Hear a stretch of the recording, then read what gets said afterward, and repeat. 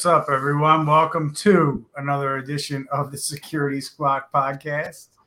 I'm your co-host, Brian Horning, here with Reginald Andre, Ryan O'Hara, and Randy Bryan. What's up, gentlemen? Welcome to another show. My ears are ringing, man. That guitar hit is just really loud. Turn your speakers down. I had to. So what's up, everyone? Welcome to the show where we bring you the latest on cybersecurity, help you try to educate yourself on what's happening out in the world. We bring you current events and education around how to protect yourself and your business. And we do that for a fee. And Randy is going to tell us what the fee is. All right. What's up, everybody? So we're so glad that you're watching the show today. And our show is free, but it's free like free beer. So it's something that has value. It's not like free, like, I don't know, something that's free that doesn't have value. But anyway, it's free as in free beer. And we do ask, we put a lot of time into this show, a lot of prep, a lot of work, a lot goes into this. We put our hearts and souls into this. And we just ask that you like it, that you comment wherever you see it, and that you share it with your friends and help us get the word out. That's our fee for the show. That is the fee. So thank you, Randy. Guys, got a bunch of stuff happening in the world around data breaches and security. We're going to get into that today. First one up on the docket is NextGen, which is a hospital technology giant, said it's responding to a cyber attack after a notorious ransomware group added the company to its list of victims. I've been following this a little bit, and this actually appeared on the dark web before it appeared anywhere else. And researchers and reporters have been reaching out to NextGen to find out what's going on because, hey, you're on this dark website now, and they were kind of like, yeah, we don't know anything, but we've engaged some cybersecurity experts to help us out. So, Ryan, what's going on here over at NextGen? First off, I guess, how big are they? What do they do for hospitals? Let's kind of tackle that first, and then we'll get into what's happening, how this can impact their customers. Let's see. Well, I had it up in the reverse order. So let me start with what happened. We don't know what happened. There's very little information here. So they showed up on this site. Looks like January 17th. They were flagged as being a target of this ransomware group. And then this particular article is from the 20th. Where they responded saying that they immediately contained the threat, secured their network, and have returned to normal operations. They are currently doing a forensic review, and to date, they have not uncovered any evidence of access to or exfiltration of client data. And then the privacy of their clients is of the utmost importance to them. So being that it's a ransomware group, and then they say that they immediately contain the threat, kind of leaves more questions than answers. So like if it was a ransomware event, I don't think immediately would be the word I would use. So it appears based on their response that there may have been access, but maybe it was flagged and caught in time. But there's really not a whole lot of information here. In fact, the tweet includes a screenshot of the dark web site. It does have 9 attachments. I don't know if that's sample data. Yeah. And it looks like the screenshot is from the 17th, so about a week ago. The tweet's from like Thursday of last week. But yeah, there's probably, my guess would be that they've put some data on their dark website to prove that they've been in there. And I'm going to chalk this up under the first few days of a breach. Nothing to see here. Moving on. we'll definitely see some more information here. Yeah, unfortunately, we see that all the time, right? They don't know. So this is kind of the reaction that we get from them, I guess, is the way you say it. Gone are the days for laying low. They've already made this public, so NextGen can't lay low anymore. They're going to have to be forward thinking and proactive going forward from here. Yeah, and they are a public company, so we're definitely going to eventually find out what happens. Yeah, so up on the screen there, we got some of the screenshots that Randy was talking about on the Twitter site. Looks like they got a couple other companies up there, but on the 17th, 9 attachments, and they got Next Gen. You can visit their dark website if you want to check this out on your own. But there it is.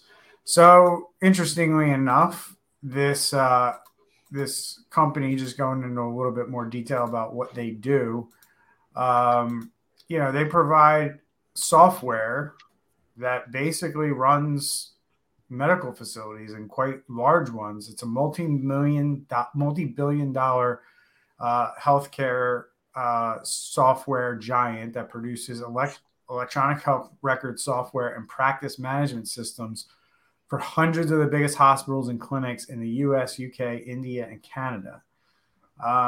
So we don't have any word. It doesn't seem like the systems are impacted or down.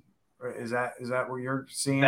That's what I would read from this response. But then again, this is their response. So whether how accurate and truthful that is remains. Well, here's what immediately comes to my mind when I read something like this. Right? Is this smells like SolarWinds? This smells like something along those lines could be in play here when you're talking about hackers that have access to.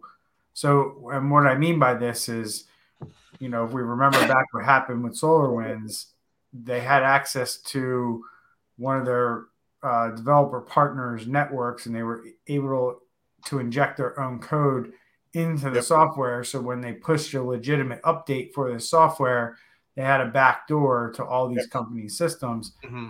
And this smells like it could potentially be a thing that could be down the road or could be happening right now, where major hospitals, as are the clients here of this company, could potentially have a backdoor in the software that they use to manage their business. That's what's in my mind what's at stake here, and what needs to be figured out fairly quickly is how long have they been in there, and what did they do to our software while they were in there, if anything at all. And that's what I think we need to hear from them is, our software was not compromised in any way, shape, or form. Yeah, and they didn't say anything about that. They just talked about the privacy of the client data. So that could be true, and the other one not, still be an issue. So correct. So so I mean, bottom line, we don't really know a whole lot, but we do know that these records, if they get those records of people, they're extremely valuable on the dark web. And if they were able to get a back door, that would give them access to millions of records and new ones as they're added. That would be would be pretty devastating. So. Yeah, it would. So moving right along, we have our friends over at T-Mobile who love to just be in the news about cyber breaches and cyber attacks. The mobile giant is investigating another personal data hack, this time involving about 37 million customers. And it disclosed in a filing with the SEC Commission on last Thursday that it had discovered a cyber attack on January 5th, 2023 that exposed the personal information of tens of millions of T-Mobile customers, although it tried to assure that this breach did not include the most sensitive types of information that would put customer accounts and finances at risk. T-Mobile described the hack as a bad actor used a single application programming interface to obtain limited types of information on customer accounts, including names, billing addresses, email addresses, phone numbers, birthdays, account numbers, and some information about the types of plans customers are on. Telecommunications company described the leaked data as basic customer information along the lines of what is widely available in marketing databases or directories already. No passwords, payment card information, social security numbers, government ID numbers, or other financial account information were compromised. So I love how each of these articles likes to provide that little spin. It's okay, though. It wasn't the really important stuff. It's already out there anyway. Yeah. Doesn't It mean doesn't make it any better though. Clean up your house. I got a thought on this, but I'm going to let you guys kind of share your thoughts, and then I got a couple questions for you guys around this. But, oh, sorry. I mean, what's the issue here with T-Mobile? I mean, this is quite a few. They need to make a T-shirt that says "What up, breaches" on the back of it, because that's what they're becoming known for. Yeah, I mean, it's getting. I mean, AT&T prides themselves on cybersecurity. I mean, I see them constantly named as one of the top cybersecurity companies in the world on a consistent basis. You don't really see this kind of stuff going on over at AT&T. Well, the funny part, this article also talks about, as part of their $350 million settlement from their 2021 hack, they pledged to invest $150 million in cybersecurity infrastructure throughout 2022. Here we are a few weeks into 2023. Clearly, that worked out real well for them. Yeah, and go ahead. And I just Googled their advertising spend for 2021. They spent $2 billion in advertising in 2021. So it's not a money issue. So that's disturbing, man. We're gonna talk about this a little bit deeper as we talk about a couple other things towards the end of the show here. But in the article on MSN that we're reading here, I mean, one of the things that we talked about in the green room is just people not caring that their data is out there anymore. It seems to be that's the trend we're heading in.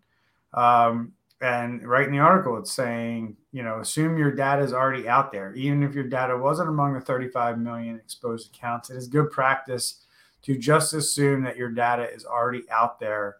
And they're just kind of conditioning people to just be like, yep, your data is out there.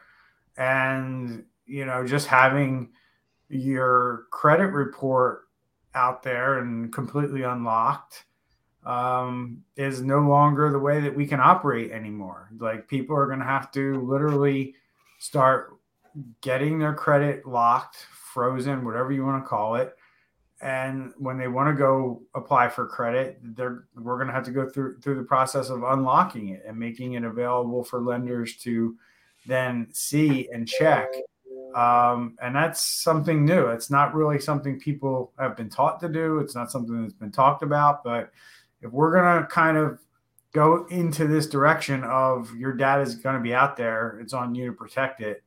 I mean, do you guys agree with me? You think that's where we're heading? Because I think that's where it's going to be. And I think people are going to have to be taught, like, this is how your credit report works, and you need to freeze it and lock it and, have a service on top of it that doesn't allow, lenders to or anybody access it unless you explicitly go in and unlock that file. That's where it's going to be like a zero trust for your Social Security and all your identity. Yeah, which is great in theory, but what we've learned through some of the other stuff that we've tried to inform people about is they have to actually take the action to do it. Correct. And that's right. Going to be the thing. We can talk about that till we're blue in the face, but how many people are actually going to do it? Well, I mean, it's goes back to the whole. I mean, technology is changing.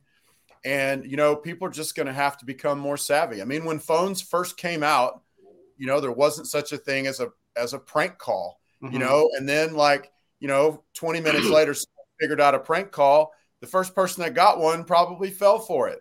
And, they were really big back in the day when, teenagers and stuff would do it, like on The Simpsons. But, you become more savvy. Well, now we're talking your data's out there. You need to become more savvy. You need to be sure you don't fall for stuff. You do need to do zero trust, like lock down your credit, things like that at the credit bureaus. And people are going to have to be more sassy. And they need to be more exposed to it. That it's a thing. I mean, not to jump ahead, but our next article that we're going to talk about involves a credential stuffing hack, where they basically take information and credentials that are just sitting out on the dark web, and they ended up hitting 35,000 accounts. So there's that many people out there that are just like not even aware that this stuff is going on, using the same passwords over and over again. So that's the challenge. It's one thing to say, here's what you can do to help protect yourself, but how many people actually take those steps to do it? And even when they do take the steps, we have LastPass that got breached. Then we have Norton LifeLock, which has their own password management. They got breached last week. Yeah. And then people just throw their arms up and say, whatever, it's going to happen. So, T-Mobile customers, a couple of things, be wary of phishing scams over the next few weeks, and make sure you're just keeping your guard up, knowing that somebody could have some, what I'm going to call it inside information, but more information than you would suspect, a stranger or somebody you don't know to have, which could potentially lead to you getting tricked into clicking on a text, clicking on an email, clicking on something that you shouldn't, that leads to something worse than kind of what we're talking about today. But one of the things I wanted to bring up to you guys around this, and what came to my mind is, MFA is a major thing that's under attack. And I think a lot of people, set up MFA through text messaging, right? And I just wonder, like, the data that got out, I just feel like that's enough data for somebody to call up a T-Mobile customer service rep and trick them into, sending them a new SIM card or doing a SIM swap or doing an eSIM over the phone. I don't know if that's possible on the T-Mobile network. I'm not a customer, but I know it is on the AT&T. And I just look at that as a potential threat here for T-Mobile customers, is that they could be potentially a victim of a SIM swap, which will render their MFA useless. And we've seen a lot of historical attacks recently that have been targeting that world. So T-Mobile, we had the Twilio one not too long ago. So they're really going after that text messaging platform as a means of being able to do things like circumventing MFA. Right. So as Ryan alluded to there a couple minutes ago, is PayPal, our friends over at PayPal, accounts breaching a large-scale credential stuffing attack. And essentially, this is not the fault of PayPal, but it was detected that about 35,000 users over at PayPal were victims of credential stuffing, which basically means that these hackers got a dictionary of your email address or your username and your password and ran that through PayPal. And I believe, if I remember correctly, I didn't read the article today, but I read it over the weekend, that MFA was not turned on these accounts, and that allowed these attackers to get into these PayPal accounts. Did I have that right? I don't think it states that they were not on, but it does state that they advised users to activate it. So, which would, that's why I guess I inferred that, you're not getting in if two factors turned on in most cases. So, anything out of this other than they knew it happened and people need to change their passwords and enable MFA? Did any money move as a result of these accounts being breached? Or it shows that they had access to things. It doesn't say anything about that. They did offer free of charge 2-year identity monitoring service, but it doesn't state anything as far as losses. I hope we'll be able to stack these. Right? It does say that the notification claims that the attackers have not attempted or did not manage to perform any transactions from the breached PayPal accounts. Yeah, it looks like they caught the unusual activity pretty quickly. And I wouldn't be surprised, quite frankly, if these were like dead accounts where people just set them up and never really used them, probably don't even have like a bank account really connected to it or anything like that. And presumably they had pretty good monitoring and saw a bunch of like multiple accounts being accessed from similar locations and threw off some alarms. And it looks like they're basically a banking site anyway, so they probably have pretty serious regulations on a lot of stuff. So, and that's good. They detected it, which is good. they have that type of technology in place, and they're able to do these types of things. So, yeah, but it does, you know. It looks like PayPal gets the pat on the back here, but the 34,942 folks who are reusing their passwords really need to rethink that. They get the shaky finger. Yeah. Because that's what I was going to say, basically, is this really underscores. I mean, we've already said it like 3 times in this show. We say it every show. If you reuse a password, if you have a password that's just like a word or a couple of words and a couple of numbers, you can guarantee most likely it's been breached. And if you're using that for all your accounts, your accounts are going to get breached. And so you need to have a separate, different password for every account, and you need to turn on multi-factor for every account. I know we've already said both of those things today, but this just underlines how important that is, and we can't keep ignoring it.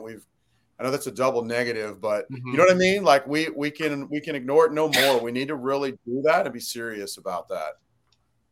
All right. So I don't know how we missed this one, but I'm just going to mention it. LogMeIn and LastPass are related, right? And company wise, right? Mm-hmm. So now we have GoTo, who is used to be LogMeIn, is warning customers that threat actors who breached its development environment in November of 2022 stole encrypted backups containing customer information and an encryption key for a portion of that data. Yikes. So if I'm reading this correctly, you know, this is in addition to the LastPass, like Yes. LogMeIn had their data in that same repository. Yes. It's related to LogMeIn Central, LogMeIn Pro. So they got usernames, passwords, deployment and provisioning information, scripts, MFA information. Wow. Licensing information, credit card information. Dude, I don't know what the crap is going on over there at the LogMeIn family of companies, but this is bad. Run. I mean, this might be a death kick. Run. If you ask me. And have they notified their customers? I mean, look, we're talking about a remote access tool here. We're not talking about, a password manager. You know what I mean? In response, they have been resetting passwords for impacted customers. Oh, boy. And automatically migrating the accounts to their identity management platform. Interesting. And this is fresh off the presses from this morning. I know. That's why I was checking out a different article and I saw that. I was like, yikes. Wow.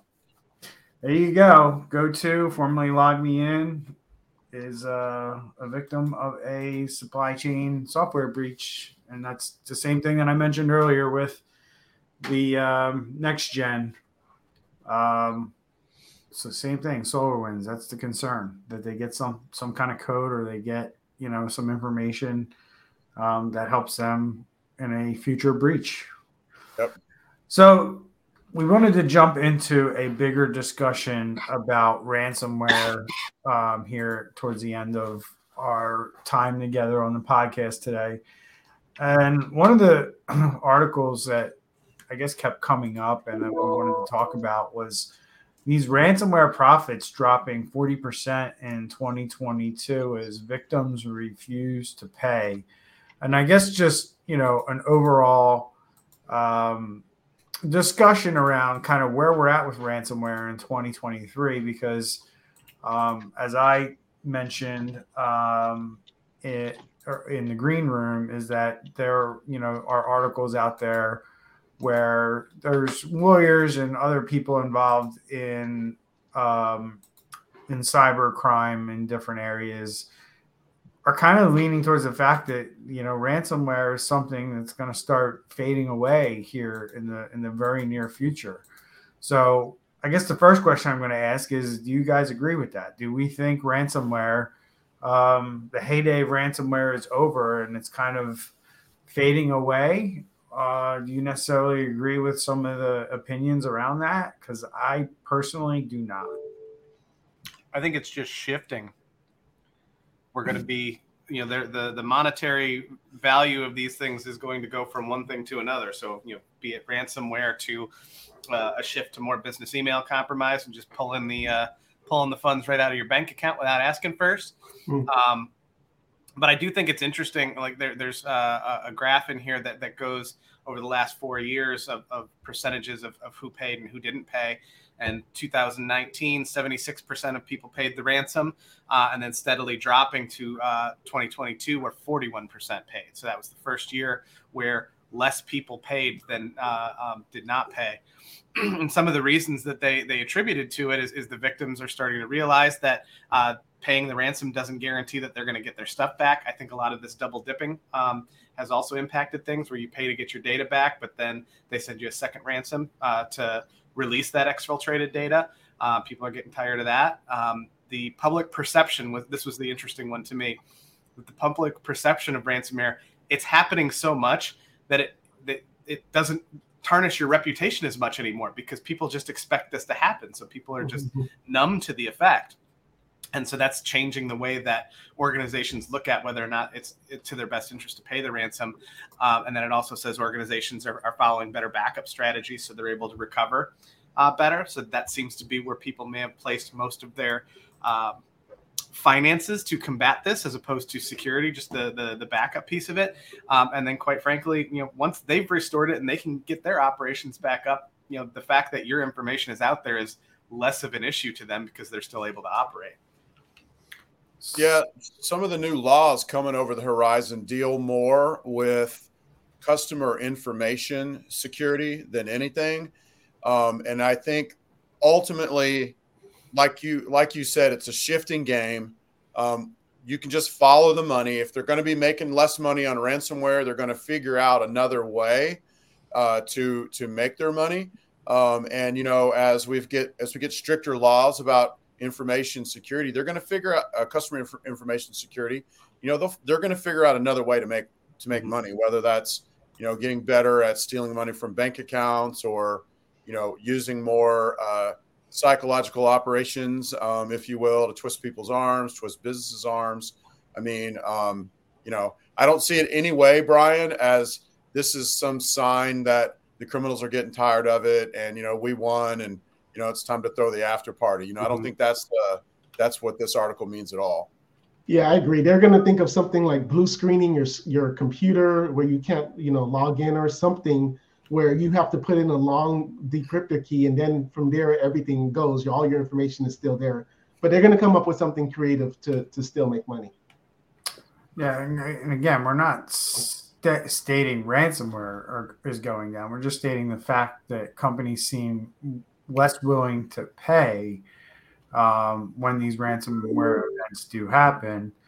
And we kind of talked about it in the green room as to, why this is kind of becoming a thing. And one of the opinions that I heard was essentially that these companies don't really care about their customer data, or it's kind of what we talked about earlier. It's already out there. So, you're just kind of adding to some data that's probably already out there from some other breach.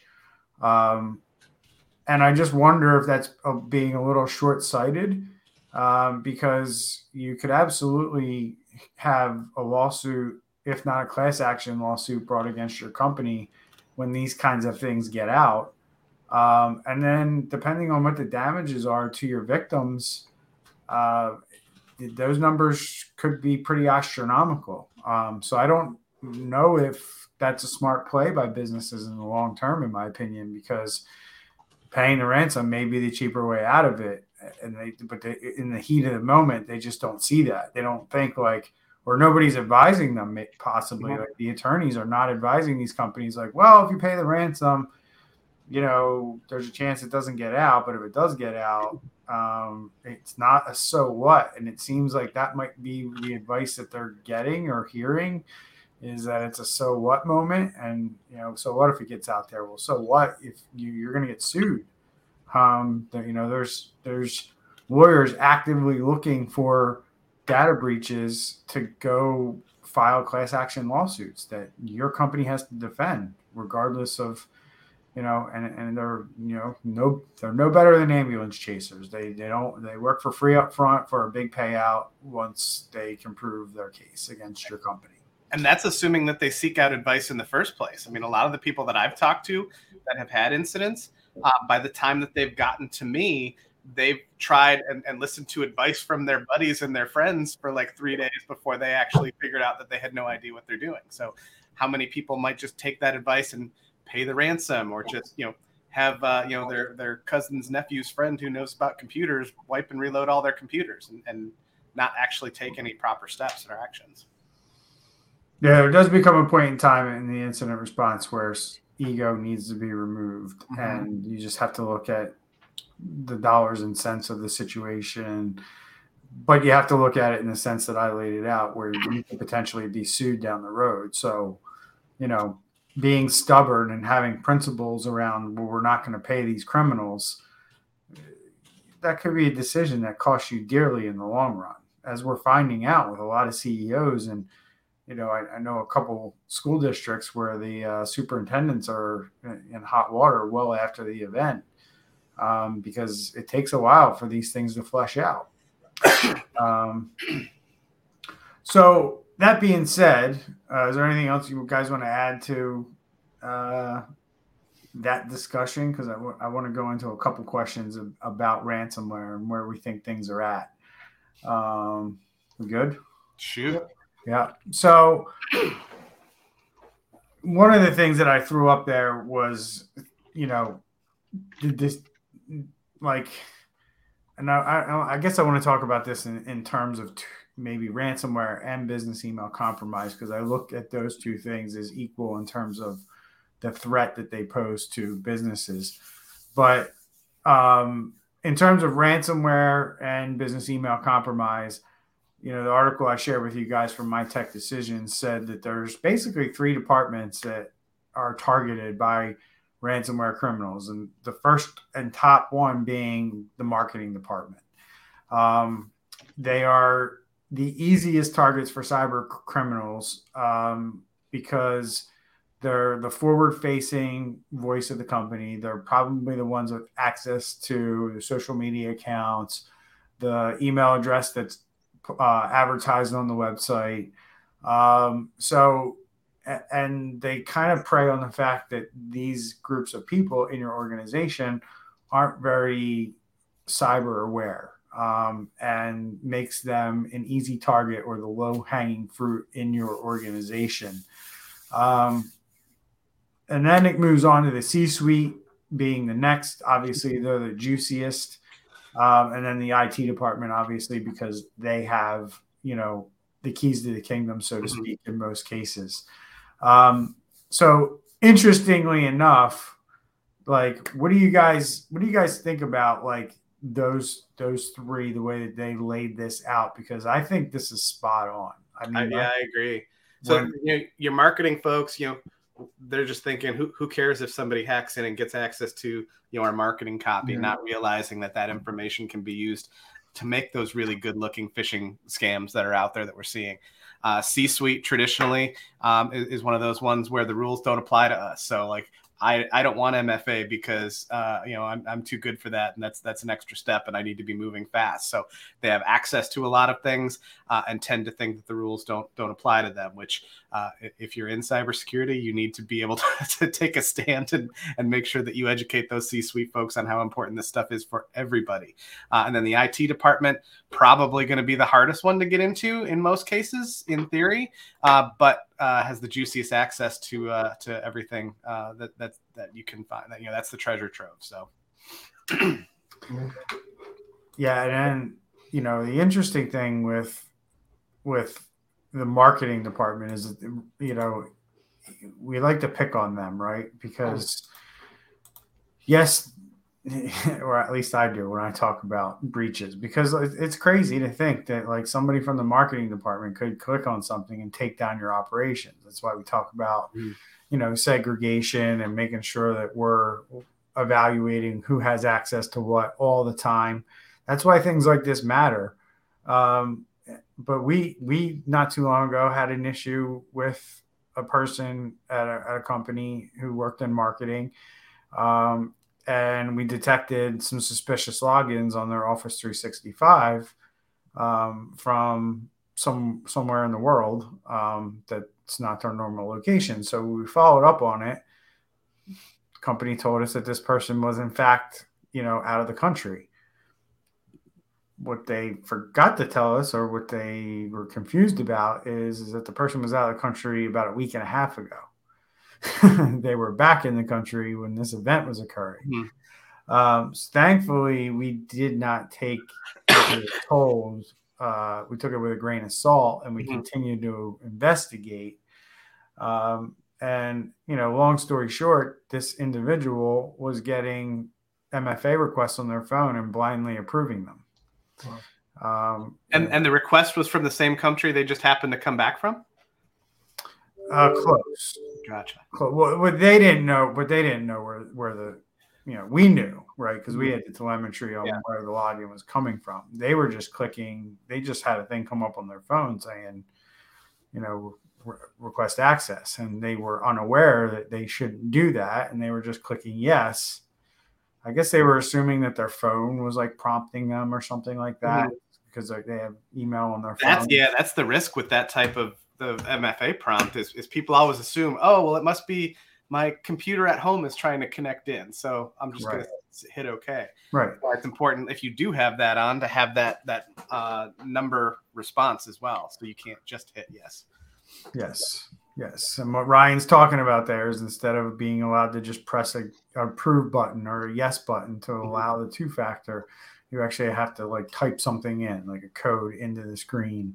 And I think all of us agree that that's a more secure way to do it, and less likely to be a victim of what we call MFA fatigue, which is where you just get prompted, for random reasons for MFA, and hackers, that's part of the scam. That's how they get around MFAs. They hope you just approve what pops up on your screen. And psychologically, it's very effective. I mean, even for folks like us who know that that's the case, like the first thing, the first impression in the back of your head when you get that is, oh, well, what of mine could be trying to access, that kind of stuff. So your natural reaction is, this has got to be something that's legit. It's a lot less likely of a percentage that it's going to be something that's not, but usually that's not how it ends up working out.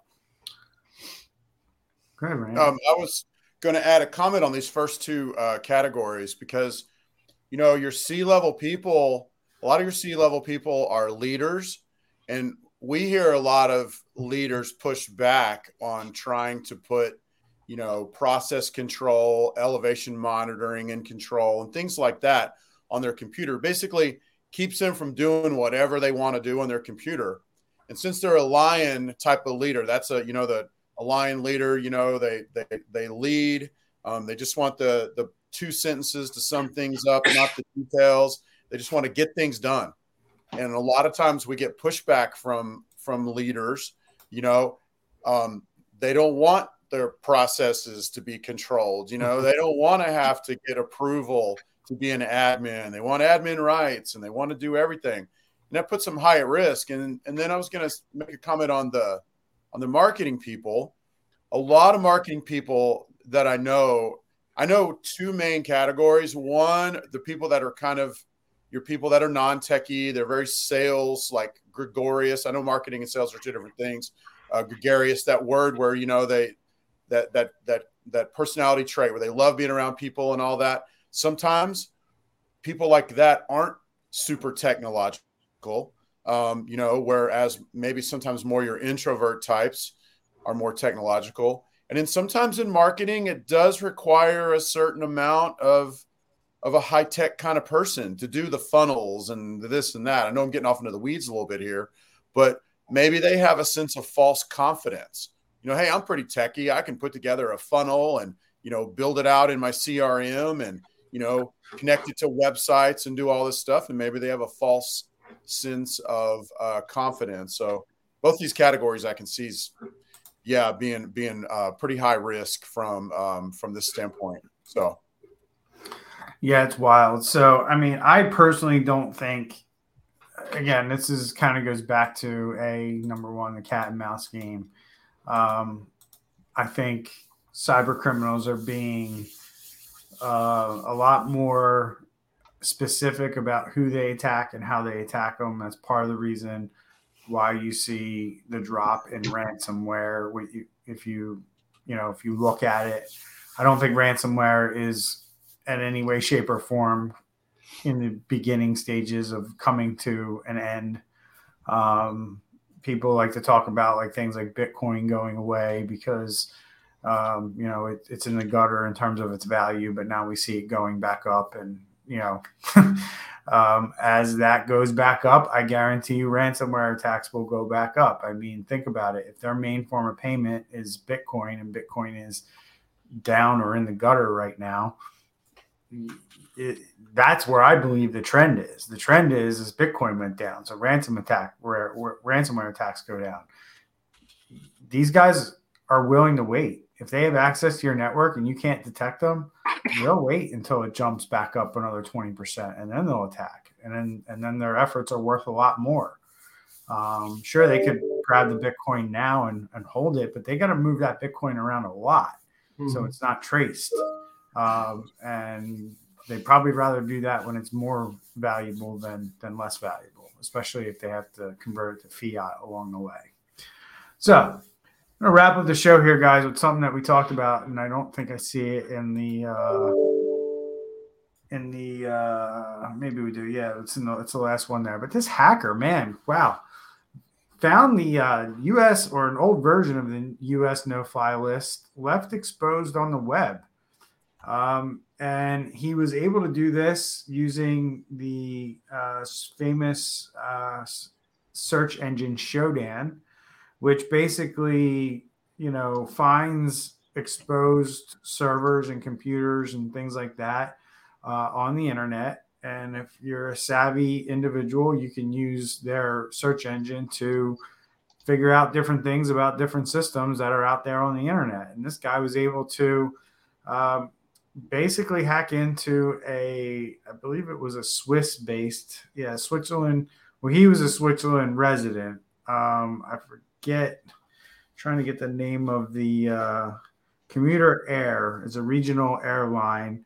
And he was able to basically hack a Jenkins server, which has known vulnerabilities. And when that particular server that's exposed to the internet was compromised, they were able to move laterally and access information on a production system that held sensitive information, including an older version of a U.S. no-fly list. I guess my reaction to this is not surprised. But yeah, I mean, this is like, there are companies out there that are just like Commute Air that just, have things exposed to the internet where somebody, some script kiddie, as Randy likes to say, could jump on and search for these servers and start doing damage, right? Start looking for things to hack. I mean, Jesus, we're not too far away from people using Shodan and ChatGTP to wreck people's day. Yep. Right. In a very quick, easy. And how often lately have we seen that these attacks are, it involves a third party custodian of that information. So like in this case, it's not the TSA that was hacked, but it was the no-fly list that the TSA has that was on, the Commuter Air database. So you would think that they would look. I mean, my first reaction to that, Ryan, is simple. Like, TSA, why are you making this list like downloadable so it can be put on another system? You know what I mean? Like, this should be something that you gotta have access to, that you're too factored into, and you're basically timed out after 5 minutes of inactivity. I mean, and you should only be able to access the one person you're trying to test. Yeah. Not everybody known to the right. 1.5 million records. Yes. Unencrypted, basically, because you passed it off to a third party who didn't take care of it without any type of requirements or analysis to ensure that they can protect that data. Right. And the lesson learned here is simple. It's like, if you might be doing all the right things, but if you pass data off to a vendor and they're not doing all the right things, you don't think Commute Air is going to be dragged into some kind of issue? You don't think the TSA is like probably investigating them. Well, what needs to be, you need to have consequences, right? So maybe, Yeah. Obviously you need to be able to verify the no-fly list in order to operate as a commercial airline. Maybe they lose their licensing to operate as a commercial airline because they. Commuter Air being a regional airline, I would imagine that they're not flying in the U.S. territories or European airline. But the fact that a European airline can hack and get the U.S. no-fly list is really odd to me. It just seems like there's a whole lot of things going wrong there that could be prevented if we really think about it. Yeah. That list shouldn't be duplicated somewhere else in the world. Well, Commute Air is based out of Ohio. Oh, they are? So, yeah. Oh, okay. I thought they were European. No, so they're U.S. based. Yeah, the hacker was European, yeah. Okay. Yeah, the hacker was from Switzerland. He says he's also a cybersecurity researcher. See, I misunderstood the article then. I didn't realize. He's on the no-fly list now. He's on Commute Air's no-fly list. In another article, the hacker told the Washington Times that they could have canceled and delayed flights and developed physical credentials for airline employees. So they have access to way more things than just that. And that's an even bigger deal, probably, is being able to make those credentials. Right. The bottom line is that they had a vulnerable system exposed to the internet. I mean, and how many times do we see vulnerable systems expose the internet? Microsoft Exchange. I mean, Fortinet firewalls are being exploited left and right now because people are not patching these devices and they're leaving them exposed to the internet. I got to have a call with a camera company early next week because we're telling our client we got to get this off your main network and move this to a segregated network because it's insecure Chinese crap. Mm-hmm. Now the camera guy's taking issue with it, and I got to have a meeting with him and explain to him why this is a vulnerability for this company because he doesn't think it is. I'm like, just Google Hikvision vulnerability, and that won't take you very long to figure that out. Yeah, and most of them have the default 1, 2, 3, 4 password or ABCD 1, 2, 3, 4. It might, Randy, for all we know, or maybe that's going to be the conversation. He's going to tell me he changed the password. Mm-hmm. I'm going to be like, yeah, I don't care. But then the difficult thing in those scenarios is that the customer tends to want to push back as well. They're like, well, I just want to get this done, so let them do it, and they keep going back to that easiest path, not realizing that. Right, that opens them up. Well, and like your camera person, I mean, that's their one focus in life, probably, and they're not going to see it the way you see it because they want to get stuff done and they know it works. Right. Back to this article, though, I think that we really need to be holding the TSA's feet figuratively to the fire, if you will, on this, because what in the heck is a regional air company doing with all this stuff? Like, the fly list, the no-fly list should not be published just as some random thing. I mean, like I said, they should have some kind of authentication. And then, like you said, and then they should be able to get, okay, is Randy Bryan on the no-fly list? And then get back a yes or no. They shouldn't be like, logging in and, oh, here's the list, 1 million. Right. And then now you search it on your own. And then the fact that they were able to get a hold of other information, I mean, to me, that all goes back on the TSA. They need a better interface to interact with, their customers, if you will, which are all these regional airports.